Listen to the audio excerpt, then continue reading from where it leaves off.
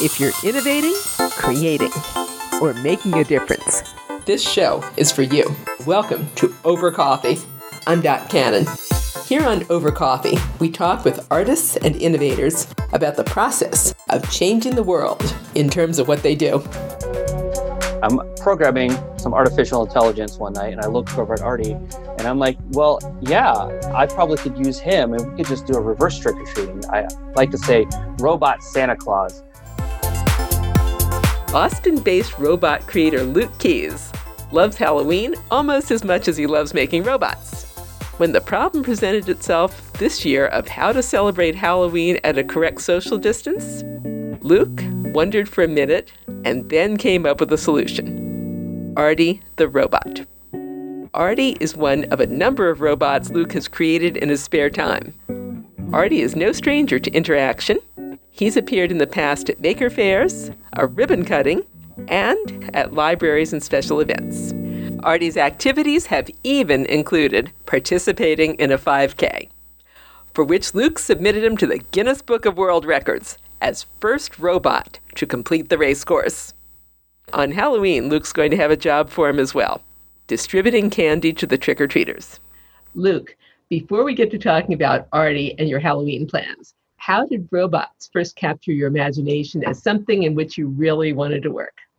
So I was born in the 80s. I was an 80s kid. And then the 80s, robots were everywhere. Every sci-fi movie had a robot. Space Camp, Short Circuit, Black Hole, all of them. Star Wars, big fan of Star Wars. My name's Luke. I was born in the 80s. Couldn't escape Star Wars. Great. And then there was one particular movie, and I'll be really quick about it, but it's a very lesser-known movie called And You Thought Your Parents Were Weird. And in that movie, these kids build a robot in their garage called Newman, and they build it out of a bunch of parts, like shop vac and stuff like that. And that, all the other movies that fascinated me, like Short Circuit, were built by adults and corporations and kind of like always beyond my reach. And this movie the robot was built by kids. And so that stuck with me and always kind of planted that seed of, hey, I could build a robot. And ever since then, I would take my toys apart. My parents ever got me a toy with a motor in it. I'd take it apart and I'd get so frustrated. And I'd be like, I'm building a robot. And ever since I was a little kid, I just always wanted to build a robot. And fast forward to today with Artie the robot and Halloween plans and a bunch of other robots I was seeing on your YouTube channel. How did you first come to create Artie? I thought he was relatively recent, but your Facebook page says 2013. Yeah. I've been working on Artie for about 8 years. I was a part of this group here in Austin, Texas called the Robot Group. And the Robot Group, it's a little bit misnamed. It's from a ways back. I think started in 1989. And there was a computer group, and there was a group of people who were kind of just building stuff with motors and whatnot. And so they were like, well, what do we call your group? And they're like, the Robot Group. So I joined the Robot Group, and I noticed a lack of building of actual robots. So I was like, let's do a project together and let's build a big robot, because we were starting to have many fairs and South by Southwest they had something called Create, which was kind of like South by Southwest version of the Maker Faire. And so we were exhibiting, but we were tend to exhibited things like spin art machines and ping pong printers and stuff like that. Stuff that's robotic, but not necessarily a robot. So I wanted to say, hey, let's make a robot. And I came up with the name Artie first because I was like, it's an art project and it's going to be 6 feet tall and human size, and we drive it around. And the collaboration part kind of fizzled, and I ended up kind of building him on my own. And he's gone through a bunch of iterations. He started as a PVC pipe and Power Wheels, the kids ride on. I got one from Craigslist for like $25, and I tore it apart. And I just figured out how to all wire it together to make a human-sized robot. And I just been iterating year after year after year. Parts either I acquire, buy, donated to me, etc. Because I'm always bringing them out and showing them off, and always trying to show particularly kids, adults too, but particularly kids, you can build that robot. You can build a robot. And I want that kind of idea that they can do it to carry with them through adulthood. kind of doing what that movie that I watched kind of did for me, which is gave me the realize that there's not as high of a barrier of entry as you might think. When the kids are inspired, as you were, what are the first steps? Suppose some parents are home right now and, yeah, their kids want to build a robot. Where do they go? What do they do? Well, I first started with Lego Mindstorms. That's where I first started with. In college, it came out and I got a set and I was working with that. And then when I first kind of was left college and started beginning my career, I put it aside. And then after a while, I kind of picked it back up. So I started Lego Mindstorms, and Lego Mindstorms I think are a great entry because they're Legos and they fit together. And the programming language, it looks like putting Legos together. I've been a professional software engineer for about 15 years now, and I have to say that I feel that programming languages like the Mindstorms language or like Scratch, this visual programming language, are actually, they're great. They're a great way to learn. And then other than that, there's a bunch of kits out there. There's a lot of kits. There's Arduinos, Raspberry Pi. The barrier of entry of getting into something like robotics, and maybe not even conventional robot, but something robotic like interactive jewelry or something like that, is really low right now, both in cost and the ability to go out and say, hey, I want to make this. Does someone make something like it? And finding that and kind of just replicating what they did and learning through doing. Luke also offered an additional resource. The amount of people who build robots in their spare time are small, but they are very enthusiastic. And so I would seek them out.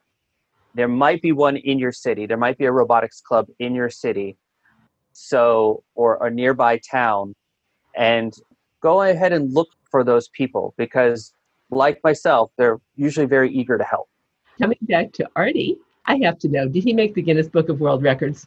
So he didn't make a Guinness Book of World Records because you can't win a record by being the first, because that can never be beaten. You have to win a record that can be beaten. So hopefully once the pandemic kind of settled down and things kind of get back to normal and events like 5Ks happen again, I'm going to apply again. And what we'll say is he'll be the fastest robot to run a 5K, because if you are the only, you're by default the fastest. Got it. During the pandemic, though, he's doing something exciting. How did you come to decide to have Artie deliver Halloween candy this Halloween? So it ties into the 5K. So I know that, one, he's human sized, so he can hopefully be up to the task. And also, I've had him run a 5K, so I know that he can go quite a distance. And so my wife and I, we love Halloween. And every year we host a haunted science garage. Some of my friends and I, we build these little inventions throughout the year, or I get things like plasma balls. And one person, he made a keyboard that plays itself. And we just fill up my garage of all this stuff. And the kids kind of come through. And we've got some stuff like ghosts and jumping spiders and whatnot. And they'll get candy at the end. And it's grown bigger and bigger throughout the years, to the point that last year we probably had about 100 people, and in big groups of 20. And I decided, well, that's not a good idea this year. That's just not responsible, not safe. What can we do? And I was kind of heartbroken because I really I do love Halloween. It's my favorite holiday.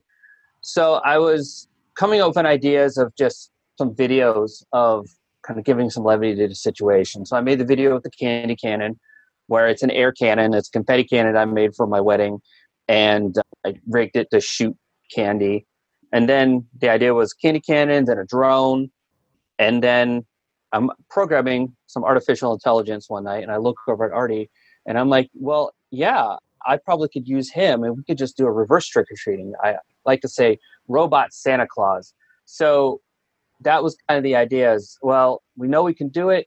Let's figure out what I can do. So yeah, that's kind of the inspiration. So once you figure that out, and Artie is going to be the robot, quote, Santa Claus, but he's actually for Halloween, what did you have to do to him? How did you have to change him so he can now deliver candy? So when I was designing him, one of the things I designed was a kind of a specialized chassis. And so the chassis, I'm able to remove panels, because bringing him to events, I realized if you're going to an event like South by Southwest with a lot of adults, they kind of want to see him be really intelligent and have a lot of sensors and stuff like that. But if you're going to something like Maker Faire, where there's a lot of kids, you don't necessarily want to have these exposed sensors. And you also kind of want to have the control be you just want to have a lot of control. Safety is a big factor. So I made it so he's configurable. And so I realized, like, okay, all I got to do is just build a tray and kind of take one of the panels and kind of make a delivery configuration. And so the idea is that I know people are like, well, you're touching this candy and you're putting on a tray and you're having a robot deliver it. But we're going to pre-make bags days beforehand. Try to follow the CDC guidelines of, I believe it's 3 days. Make it beforehand. And then the day of, we're actually be donning masks and gloves. So everything will be done through masks and gloves. And the idea is that we take the candy and we put it on the tray, and then we drive it up to the curb for the kids so that we still maintain that social distancing. And also, it's a very tough time right now, and it's a tough time for kids. I mean, it's a hard time for adults. So, it's very confusing to kids. And no matter what, whether people choose to go trick-or-treating door to door, whether they choose to hand out candy door to door, this year is going to be different. And so I decided, why don't we lean into that and try to make a memory. Try to make a good memory of, hey, remember that year when all this stuff was happening, but yet on Halloween, like a robot came and delivered us candy? So that's kind of the spirit I'm going for. It's going to be very smile-inducing, I think. Now, you've probably done some test drives. I think I've seen some video of that on your website. What were the kids' reactions when they saw Artie for the first time? Most of the kids are very positive. Some of the kids are a little scared. And like I said, I've been having Artie out to events like Maker Fairs and schools. So I've seen I've seen how kids can interact with them. Most of the kids love them, and some of them are a bit scared. So I actually designed a mechanism where it can raise and lower, because I find that's the biggest thing is if he's at his full height and towering over kids, you get kids that are more scared. But if I lower him down to the kind of more where it's on their level, they become less scared. But in general, everyone's really excited about the robot. I've had him where he doesn't necessarily deliver candy, but he kind of hangs out in the front of the garage and drives around. And so neighborhood kids would be like, okay, you're going to use the robot this year. So yeah, this year we're going to bring the candy to them. What time are you starting on Halloween, and how far do you anticipate going with Artie? So we were originally going to start in the evening, like traditional trick-or-treat time. But with the news has spread. We have a really active neighborhood association, just an organization of neighbors that come together, and we have, different social events. Obviously this year haven't had any, but garage sales and picnics and stuff like that. So when they found out about this, they were kind of really excited, and they kind of want to figure out how they can contribute. And so we're actually going to do a little parade. Still a way that we can still maintain social distancing, but maybe kind of make a bigger deal of it and still have Artie give out the candy. Because when I was a kid, parades, one of my favorite parts was the candy throwing. Now, this is going to be a little more controlled because we do not want to throw a bunch of candy out and have a bunch of kids come and grab it. That kind of defeats the purpose. But yeah, on the afternoon of Halloween, we're going to do a parade, and he's going to deliver the candy. I'm actually building a second robot so we can have both sides of the street at the same time. And yeah, so that's what we're going to do. And what that does is it gives the people who choose to do traditional trick-or-treating to still kind of make that choice. This is going to be so much fun. I'm kind of envisioning Artie maybe wearing a mask or a little Dracula cape or something, and his companion. Any plans to do that? Any costume, anything? Yeah, I'm looking for a cape. I have an Elvis cape for him. That's just one of my capes. I'm thinking maybe a wizard hat. We're going to try to figure out some sort of costume for him. And then, the second robot, it's going to be very simple because I don't have much time to make it. And I also want to involve some of the kids in the neighborhood, some of the children in the neighborhood, that, again, show them that, hey, this is how you build a robot. Just put these parts together, and I'm going to try to make it so that it doesn't require a lot of tools. I'm going to make it out of PVC again. And I think we're going to use like a jack-o'-lantern, the candy bucket for his head. So he'll already be Halloween themed. I want to see pictures or video. This is going to be incredible. What so far has been your favorite reaction from any of the kids who have seen this and, I want to build a robot? That's basically it. Is I want to build a robot. How can I build a robot? And can you help me build a robot? I always try to say, yeah, this is what I did.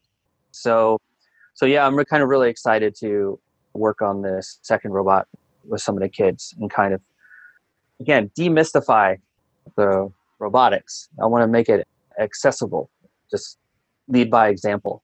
In addition to Artie, you can see a number of other robots Luke has built online. A lot of my work, Artie is kind of extension of a lot of the hobbyist work I do through an organization, a nonprofit called Bot Party. And Bot Party is, we mainly try to, how do I say this? Bot Party is understanding the intersection between robotics and theater, but more so human-robot interaction. Just how do we take robots and take them out of their traditional space of manufacturing or domestic cleaning, and how do we figure out how people interact with robots and how robots can interact with people and make art? One of the things we mainly focus on is improvisational comedy, and so we have a robot named Annabelle that I've designed programs to have her try to figure out how to play different improv games. So botparty.org is where you can find more about Bot Party. You can look up Luke Keys, Lukeys, on YouTube, and you can follow all my exploits with robotics. I try to post stuff, again, to inspire people, but also to sort of kind of have a little video diary of what I've done so I can make sure that I know where I need to work on next. And speaking of which, after Halloween, what is next? So what is next is I want to make Artie a little more intelligent. So right now he's really remote controlled. He's got a few microprocessors on him, in particular Arduinos. But I want to make him a little bit more intelligent, so I'm going to put in a Raspberry Pi, and I'm working on a chatbot system. So I want him to be able to communicate with people and respond to sort of basic conversation. And also I have another robot that I'm working on called Frida, named after my dog, Frita. That is a autonomous robot, a smaller autonomous robot, because I'm trying to understand. I eventually would love Artie to be able to navigate on his own, navigate around the house, know where the kitchen is. But doing that on a very big robot, big, heavy robot, I mean, I would say Artie's at least 300 pounds at this point, is not very safe. So I try to do it very small scale and then work to a bigger scale. And finally, Luke, as we wrap up here, if people could only get one thing from you and from Artie about innovation, creativity, and making a difference, what would you really like them to take away from your work? I would say just start. Everyone asks, how do I get started? Just start. Go to Instructables.com and say robot, or Google, how do I build a robot? And just start, and start small and keep going. That's how Artie started. Artie was a very simple, small robot, and I'm just keep working on him and working on him. And also, I know you said one, but the second thing is show off your creations, because it's one, it could inspire somebody else. Two, it inspires you, the feedback, and you might get you'll get some negative among the positive feedback, and you just kind of have to brush off the negative. But showing it off at Maker Faire, etc., and having that deadline is a constant driving force of you to continuously improve. Luke, thank you for your time today. Thank you. You and I have been listening to robot creator Luke Keys, designer of Artie the Robot. Luke and Artie are going to make the rounds in their Austin neighborhood on Halloween, appearing in a Halloween parade, and Artie's going to be giving out candy to trick-or-treaters. You can see Artie the Robot on YouTube, along with Luke's other robotic creations, by typing in Luke Keys. He spells that Lukeys. In addition, check out Luke's work with nonprofit Bot Party at botparty.org. That's botparty.org.